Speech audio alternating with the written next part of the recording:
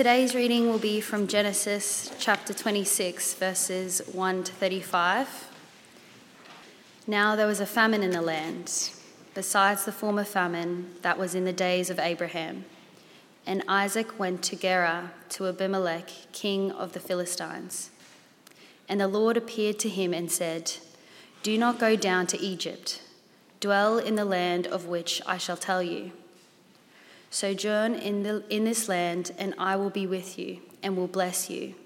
For to you and to your offspring I will give all these lands. And I will establish the oath that I swore to Abraham your father. I will multiply your offspring as the stars of heaven, and will give to your offspring all these lands. And in your offspring all the nations of the earth shall be blessed, because Abraham obeyed my voice and kept my charge, my commandments, my statutes, and my laws." So Isaac settled in Gerar. When the men of the place asked him about his wife, he said, "She is my sister," for he feared to say, "my wife," thinking, lest the men of the place should kill me because of Rebekah, because she was attractive in appearance. When he had been there a long time, Abimelech, the king of the Philistines, looked out of a window and saw Isaac laughing with Rebekah, his wife. So Abimelech called Isaac and said, "Behold, she is your wife. How then could you say, 'She is my sister'?" Isaac said to him, "Because I thought, lest I die because of her." Abimelech said, "What is this you have done to us? One of the people might easily have lain with your wife, and you would have brought guilt upon us." So Abimelech warned all the people, saying, "Whoever touches this man or his wife shall surely be put to death." And Isaac sowed in that land and reaped the same year 100-fold. The Lord blessed him, and the man became rich and gained more and more until he became very wealthy. He had possessions of flocks and herds and many servants, so that the Philistines envied him. Now the Philistines had stopped and filled with earth all the wells that his father's servants had dug in the days of Abraham his father. And Abimelech said to Isaac, "Go away from us, for you are much mightier than we." So Isaac departed from there and encamped in the valley of Gerar and settled there. And Isaac dug again the wells of water that had been dug in the days of Abraham his father, which the Philistines had stopped after the death of Abraham. And he gave them the names that his father had given them. But when Isaac's servants dug in the valley and found there a well of spring water, the herdsmen of Gerar quarrelled with Isaac's herdsmen, saying, "The water is ours." So he called the name of the well Esek, because they contended with him. Then they dug another well, and they quarried over that also. So he called its name Setna. And he moved from there and dug another well, and they did not quarrel over it. So he called its name Rehoboth, saying, "For now the Lord has made room for us, and we shall be fruitful in the land." From there he went up to Beersheba, and the Lord appeared to him the same night and said, "I am the God of Abraham your father. Fear not, for I am with you and will bless you and multiply your offspring for my servant Abraham's sake." So he built an altar there and called upon the name of the Lord and pitched his tent there. And there Isaac's servants dug a well. When Abimelech went to him from Gerar with Ahuzah his advisor and Phicol the commander of his army, Isaac said to them, "Why have you come to me, seeing that you hate me and have sent me away from you?" They said, "We see plainly that the Lord has been with you." So we said, "Let there be a sworn pact between us, between you and us, and let us make a covenant with you." that you will do us no harm, just as we have not touched you and have done to you nothing but good, and have sent you away in peace. You are now the blessed of the Lord." So he made them a feast, and they ate and drank. In the morning they rose early and exchanged oaths. And Isaac sent them on their way, and they departed from him in peace. That same day Isaac's servants came and told him about the well that they had dug, and said to him, "We have found water." He called it Sitpah. Therefore the name of the city is Beersheba to this day.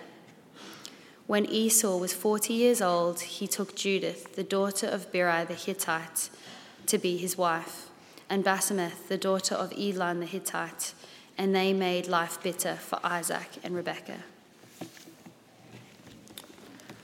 And the second reading, Matthew chapter 16, verses 13 to 18.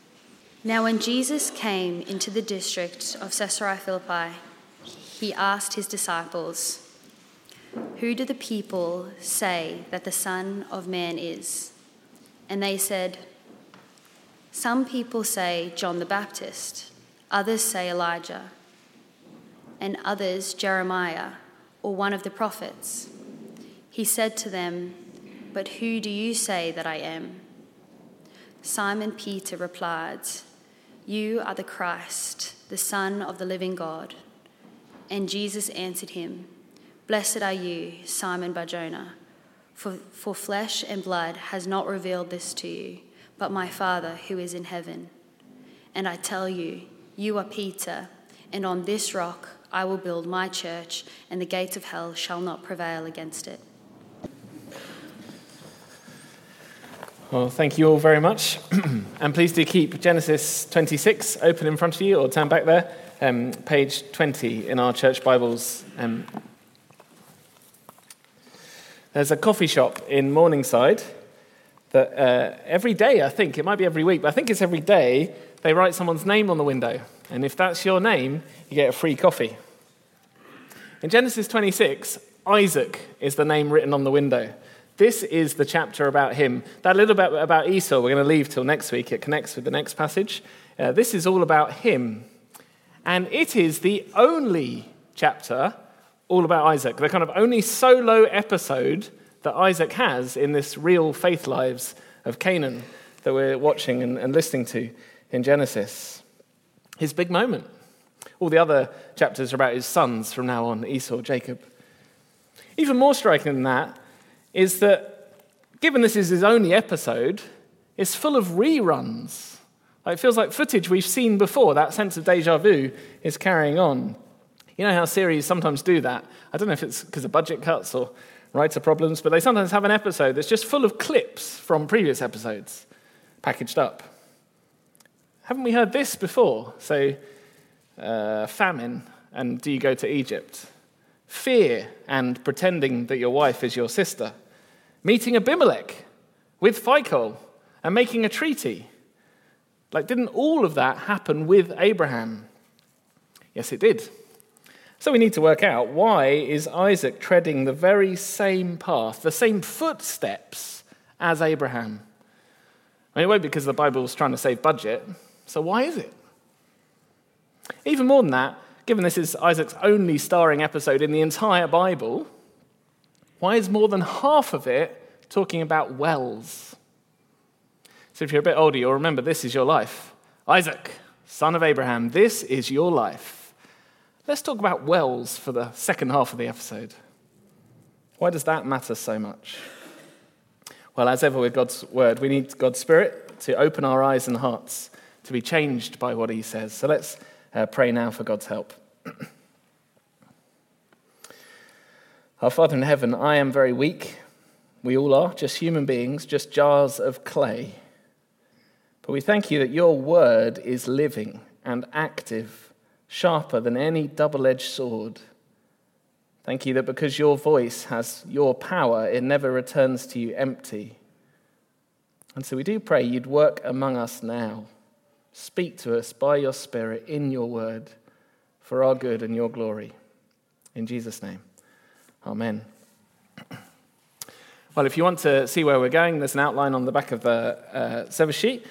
And I've put the question at the top as the introduction: when did Christianity pass its best before date in Scotland?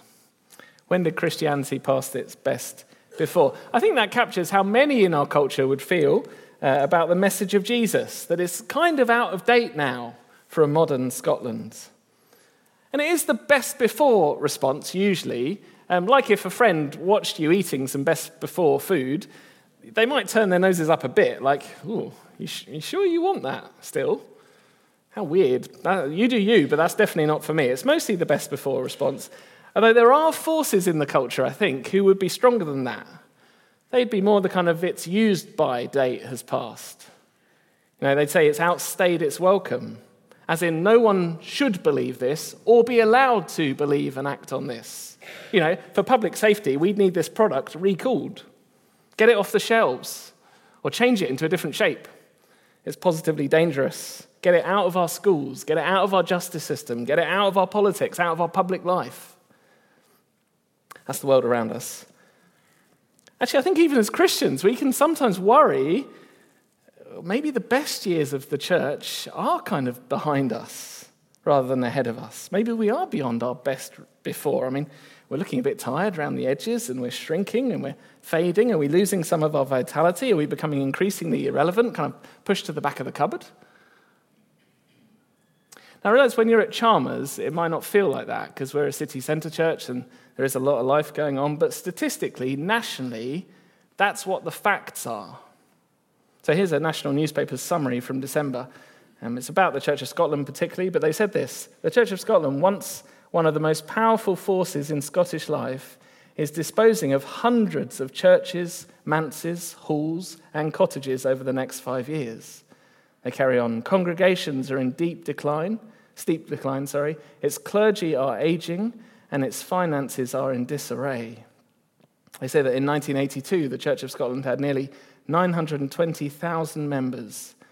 Last year, when this was written, that stood at 270,000, a decline of 70%. It says the average age of its congregants is now 62, and only 60,000 worship in person. That is not a thriving picture. And maybe one or two of us who feel quite confident think, well, I can understand that if an institutional church, if a denomination kind of hits the self-destruct button by walking away from the Bible's teaching on some moral issues, stepping away from Jesus on that, well, yeah, maybe that pattern is explainable, we think. But Jesus' promise is he'll build his church and the gates of hell can't prevail against it. So it's going to be fine.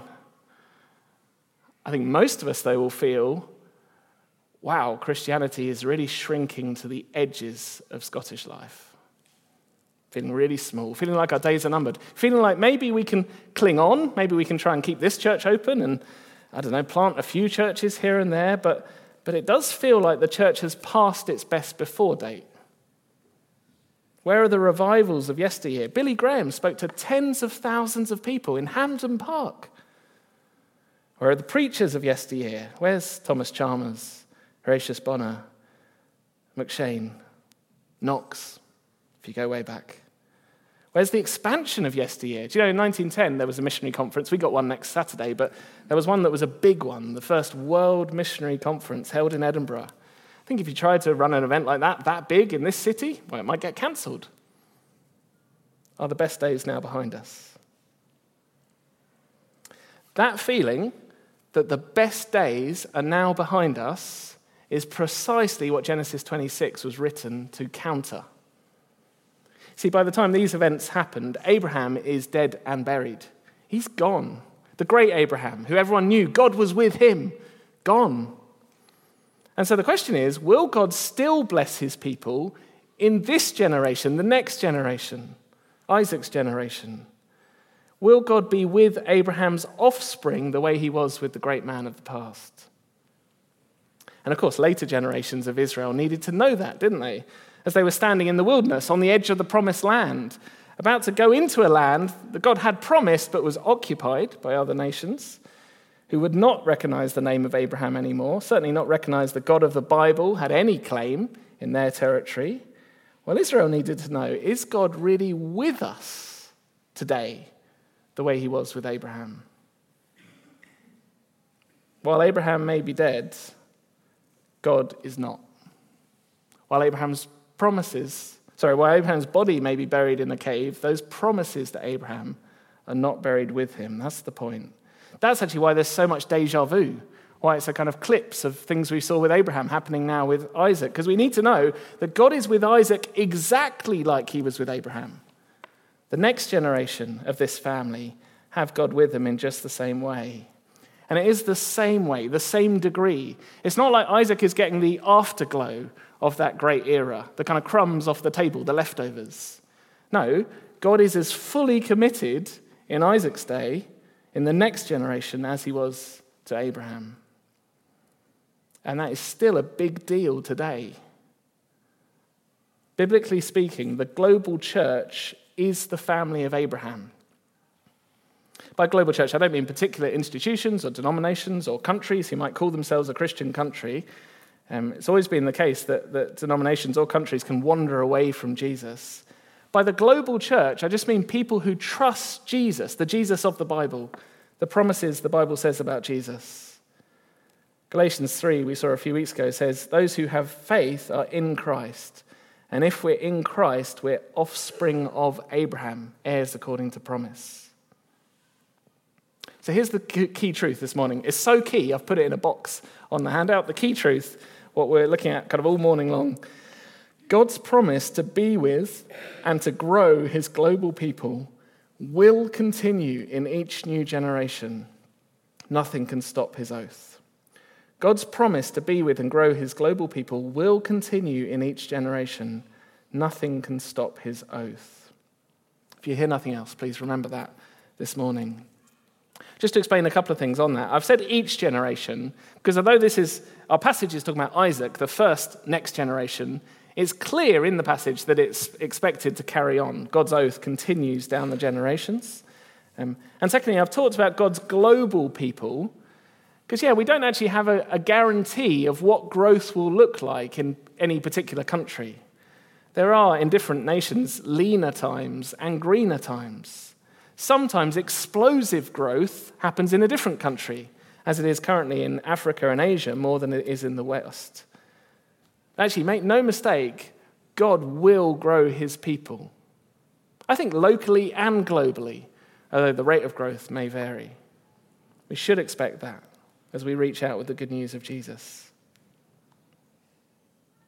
Now, in a moment, we're going to see that with 3 points from the text. Just say, if you're here as not a Christian this morning, I realize all this talk of kind of church growth and all those notices about us reaching out, you might think, do they know I'm here? Yeah, we do. And this, we're really glad you're here. And this chapter actually does have something to say to you, though it comes quite late in the day. So please stay with me right to the end, which I think does encourage folks who aren't believers how they should respond to this message. But let's get into the text. I've got 3 points, and there are actually 3 threats. So the way we see this point, that God will grow his people in every generation, is by seeing how threats come and then are dealt with by God. Don't stop God's purposes. So 3 threats. The first is famine. The second is fearful failure.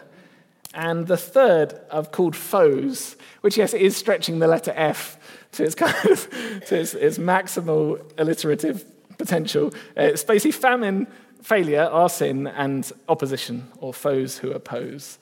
3 threats to God's promises. All 3 of those are things that Abraham faced, and God carried him through. And now we see Isaac face them, and God carries him through. So let's get into it. Verses 1 to 6. Threat 1, the threat of famine. The message here being that famine won't stop God multiplying his people. Now, it's a long time ago now, but if you were here back in Genesis 12, no sooner had God given the promises to Abraham and said, go to this land, well, famine struck. Actually, for Abraham, that was a moment of panic, and he went to Egypt and left the land to bad consequences. Now, what's the significance of famine as a threat to God's promises? Well, on a simple level, you need to eat. And the well's a bit like that. You need to drink. It's kind of basic life existence, especially in a nomadic existence. Like there's no Tesco, no larder, no freezer. This is a deadly threat. I mean, those promises say they're going to be fruitful and multiply like the stars of the sky and the sand on the seashore. But I imagine they're thinking at the moment, well, we might not even survive this. It was a serious threat. On top of that, though, this threat of famine reminds us of the fallen nature of this world, the curse, actually, on this world. So back in Genesis 3, two aspects of this world are cursed. One is pain in childbearing, and we saw that last week, didn't we, with Rebecca and her infertility and the sadness and tragedy of that. And we also saw God can reverse that curse. He's got the power to fix this world. Well, the same now with famine. The other curse in Genesis 3 is this: cursed is the ground because of you. In pain you shall eat of it all the days of your life. Thorns and thistles it shall bring forth for you. That abundantly fertile Eden was turned to the grim grind of dust and struggle that work in this world can be. So famine, a symptom of our fallen world. But no sooner has Isaac hit that challenge, where Abraham had balked and gone to Egypt, when God reassures him. Verse 2, the Lord appeared to him and said, "Do not go down to Egypt. Dwell in the land which I shall tell you. Sojourn in this land, and I will be with you, and I will bless you. For to you and to your offspring," there's the next generations, "I will give all these lands. I'll establish the oath that I swore to Abraham your father. I'll multiply your offspring as the stars of heaven, and will give to your offspring all these lands. And in your offspring all the nations of the earth shall be blessed. Because Abraham obeyed my voice and kept my charge, my commandments, my statutes, and my laws." And so Isaac settled in Gerar. Now, there's a lot there that's striking, I think. There's God's kindness that he's more specific with Isaac. Don't go to Egypt. There's Isaac's obedience. He didn't, verse 6. He stays in Gerar. He has faith here. Most striking of all, though, is those massive promises, isn't it? And particularly the basis on which they're given. The basis. So it's the same promises as to Abraham. I'll be with you, I'll bless you, I'll give to your offspring these lands. And actually it's not watered down. This is my point about it's not crumbs off the table. It's exactly the same. In fact, it's a reminder of how big it actually is. I'll multiply your offspring as the stars of the heaven, verse 4. I'll give to you offspring all these lands. And then listen to this, the global thing again. In your offspring, all the nations of the earth shall be blessed. A reminder, this plan of God is to save the world, not just the Jewish nation. Or in other words, Isaac, look, I know there's a famine, but I am 100% committed to growing your people, to growing this family of God. There will be a massive, innumerable multitude from every type, tribe, and tongue, and it will happen through you. I'm with you to achieve that. Nothing's going to stop us now. That's the promise. Amazing. But I think the basis of the promise is even more striking. Did you see that? Look at verse 3. I'll give you all these lands, and I will establish the oath that I swore to Abraham your father. As in, it's because of my oath to Abraham, there's nothing going to stop us now. It's because my ironclad commitment to bless him and his offspring that means you can be confident I'm with you. And verse 5 is even more striking. End of verse 4. In your offspring all the nations of the earth shall be blessed, because Abraham obeyed my voice, kept my charge, my commandments, my statutes, my laws. This is the only really technical bit of the talk this morning, so tune in if you want that, or just rest for a couple of minutes, and then I'll get you back on in a couple of minutes' time, or you can ask questions later. This verse 5 is quite puzzling for a couple of reasons. Just have a look at it. Abraham obeyed my voice, kept my charge, my commandments, my statutes, and my laws. It's confusing because up to this point, we haven't had mention of kind of God's law or commandments or statutes coming to Abraham. In fact, Galatians says it comes 430 years later at Mount Sinai when God gives his law to Israel. So that's puzzling, what's going on there. And actually, if you know anything about Abraham, the idea that he's kept all of God's law, he's obeyed, you might be thinking, what? Really? I mean, even if he was given the Ten Commandments off camera, when Genesis doesn't record it, well, he's broken them, hasn't he? Adulterous, deceitful Abraham. What's going on?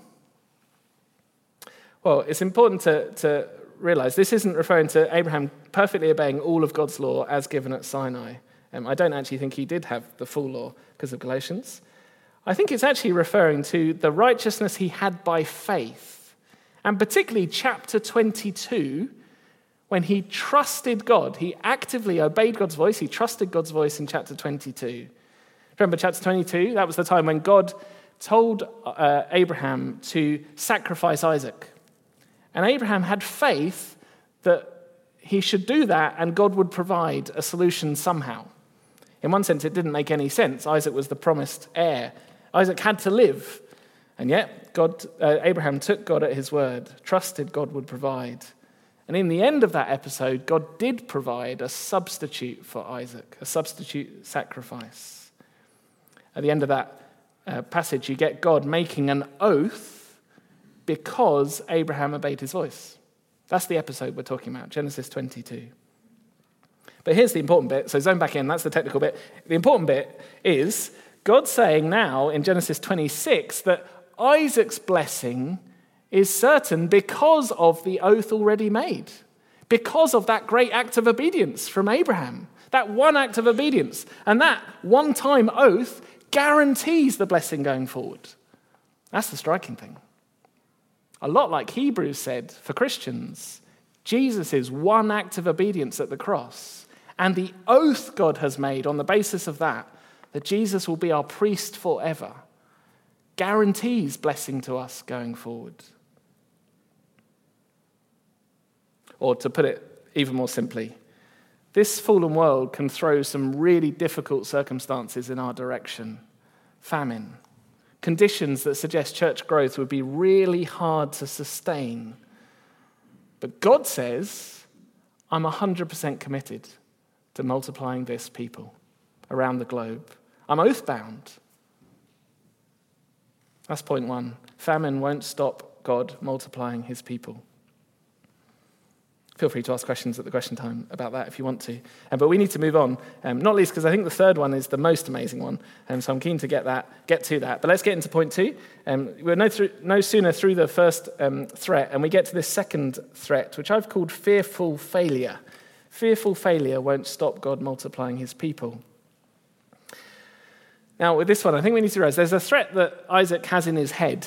It's there in verse 7. When the men of the place asked him about his wife, he said, "She's my sister," for he feared to say my wife, thinking, lest the men of the place should kill me because of Rebekah, because she was attractive in appearance. Isaac's fearful here, just like Abraham was. He thinks if he lets it be known that he's Rebekah's husband, that they'll get rid of him to get to her. And so, like father, like son, he tries the same lie. And it is a lie to protect himself at the expense of others, at the expense of Rebekah, her safety, her dignity, at the expense actually of the people around him, the nations who he's lying to. It's pretty striking that. We've just had verse 4, in your offspring all the nations of the earth shall be blessed. That's what Isaac's role is supposed to be, to bring blessing to the nation, to bring God's truth to the nation. But here he is lying to the nations, not telling the truth, because of fear, in a way that might actually lead to them missing out on the blessing or experiencing a curse. Abimelech in verse 10 is quite right, isn't he, to say, "What is this you've done to us? One of the people might easily have lain with your wife, and you would have brought guilt upon us." What are you doing? Why didn't you tell us the truth?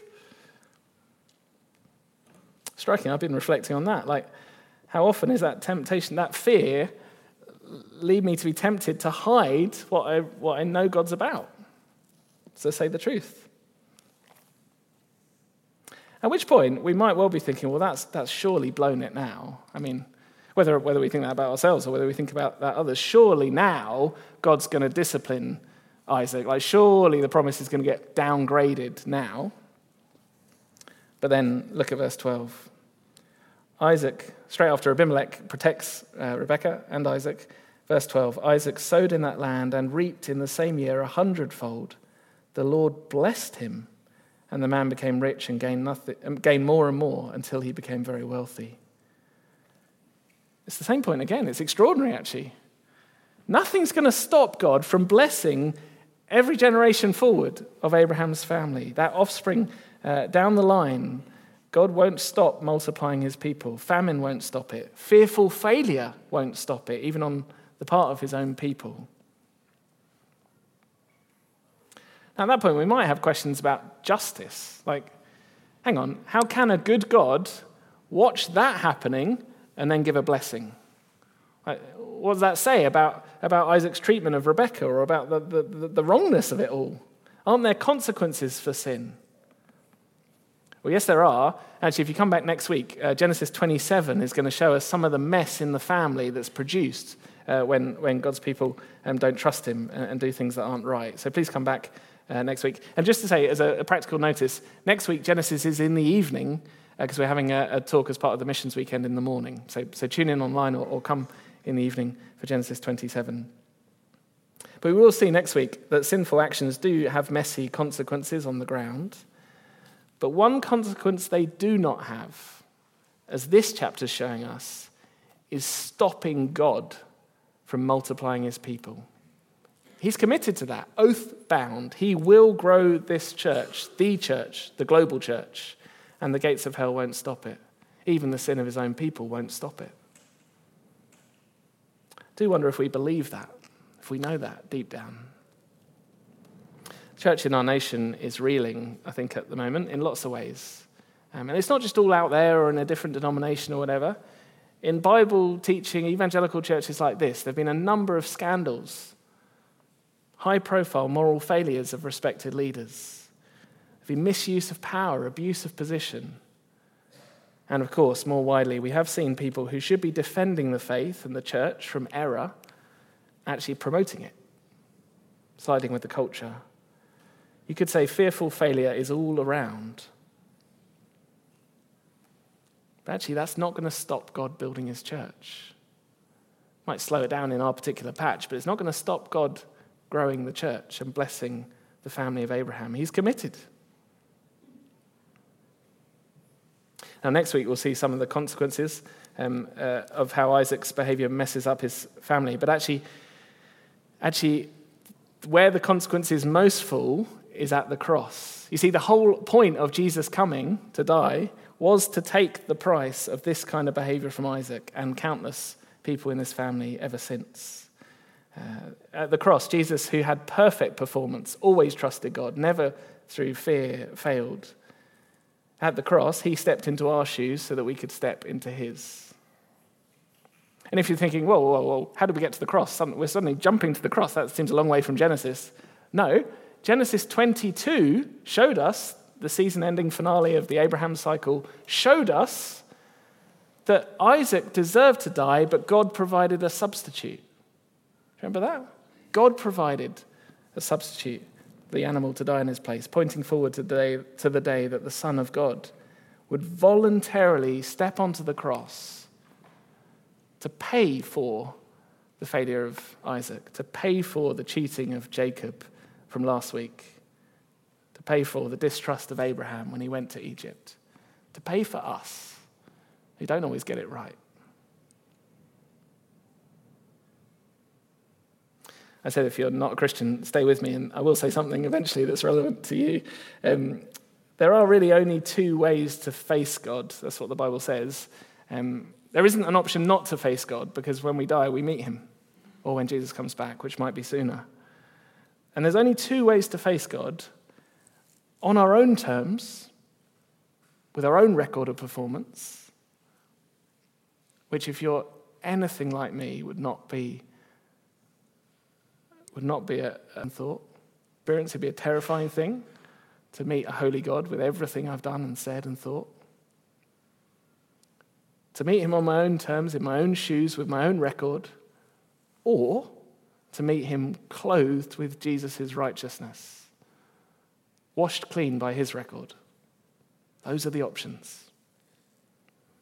And extraordinarily here, Isaac is being treated the second way, because God provided a substitute. He's a failure, but God is blessing him regardless. Okay, that's our second point. Fearful failure won't stop God multiplying his people. But it is time now to talk about the wells. If you've been on tenterhooks thinking, what are these wells about? This is your moment. And the thing about the wells, they really dominate everything from 14 to 33, which is where we're finishing, 14 to 33. The thing about the wells is they're disputed. That's the key thing. They're disputed, these wells. So our third point is about enemies or resistance, opposition to God's plan. Here's our third threat. Foes who oppose won't stop God multiplying his people. Foes who oppose won't stop God multiplying his people. This is the thing that's most struck me personally this week, and particularly, I think, as we think about contemporary Scotland. Just in verse 14, you see the opposition beginning to grow. The Philistines, they envy Isaac's growth, his success.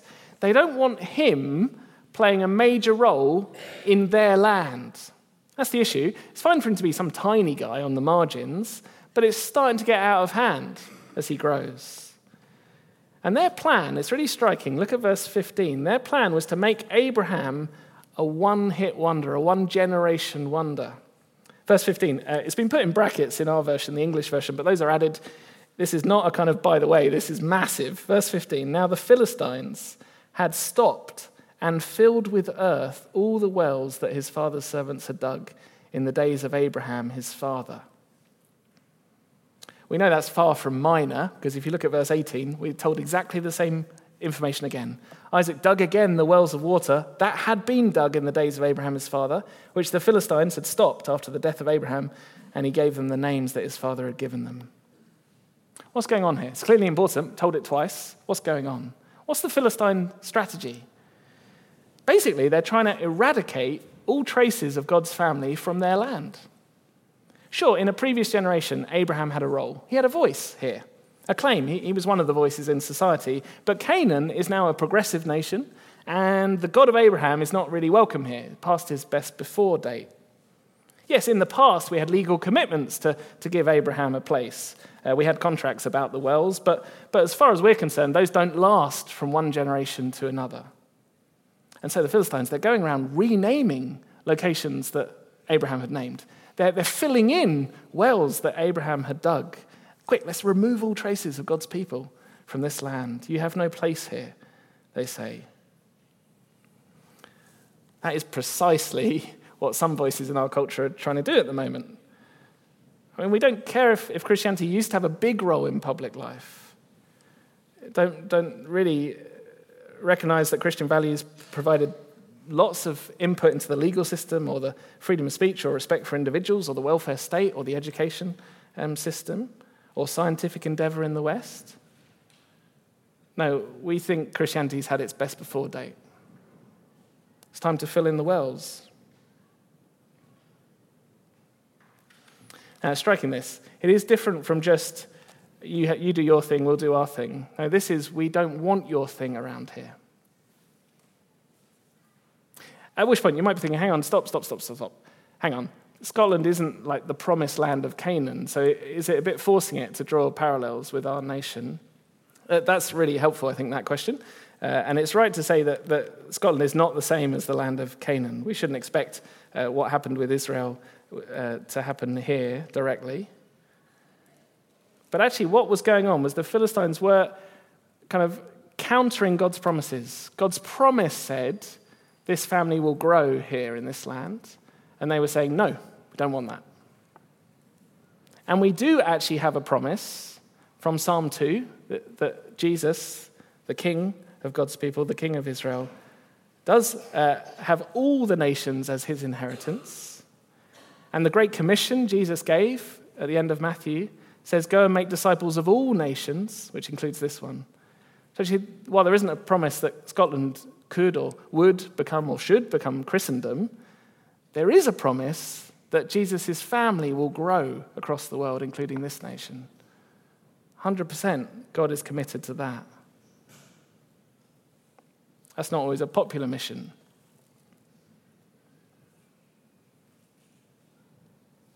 But what's striking in this passage is though the Philistines start with a real animosity to Isaac and his family, verse 16, Abimelech says to Isaac, verse 16, "Go away from us." Verse 19, when Isaac's servants dug in the valley and find there a spring of water, the herdsmen of Gerar quarreled with Isaac's herdsmen, saying, "The water is ours." So he called the name of the well Esek, because they contended with him.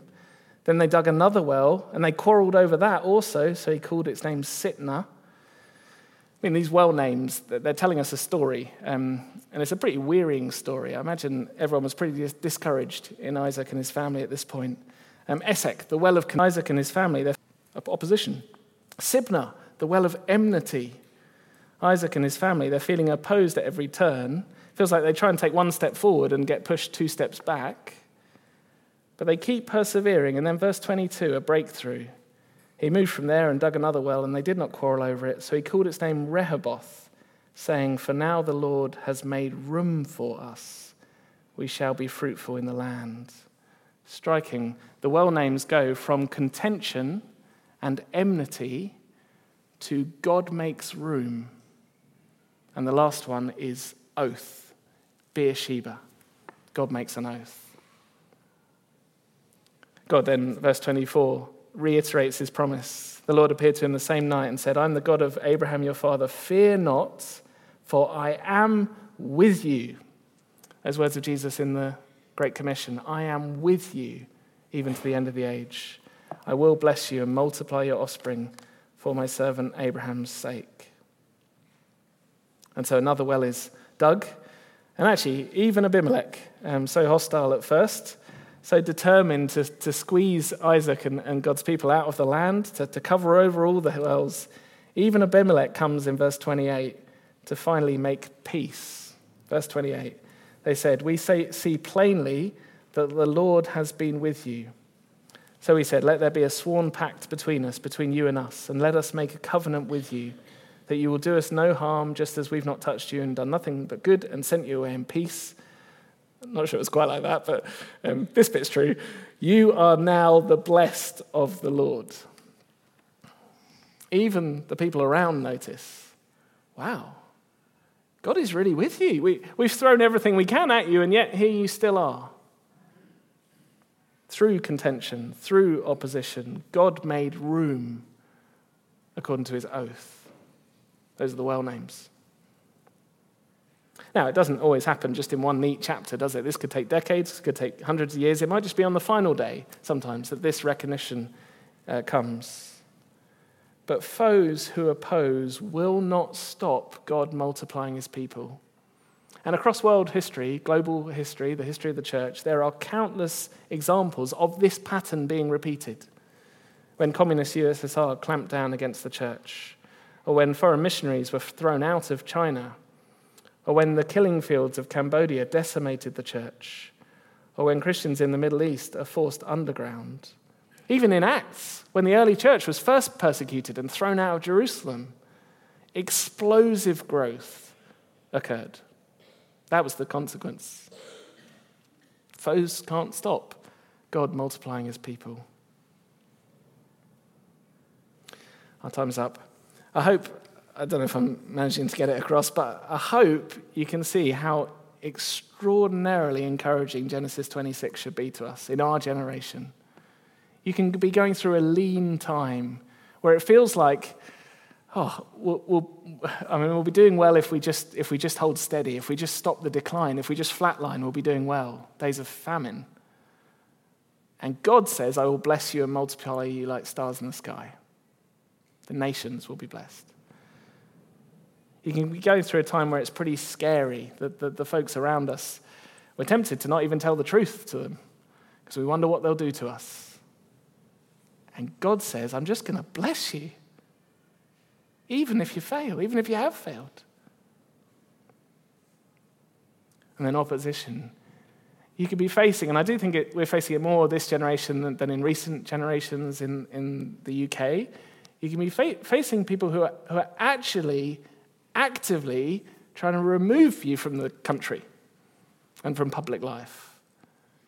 And God says, "I will make room and I will multiply my family, the global church." If that's not a reason to come on Saturday to our local church global mission. I don't know what is. That's a day invested in what God is doing it in our day here, doing it in our day all over the world. Let's pray.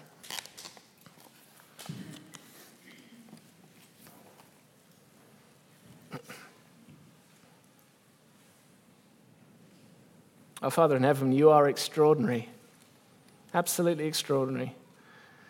That you would commit yourself to sinful people like Abraham or Isaac or us, and that you would bless us, and through us bless others, even in our weak, fearful, often failing participation. Thank you for that, and we do just pray, Holy Spirit, that you would fill us with power and love and self-control. Thank you, you're more than able to do that. We pray that in Jesus' name. Amen.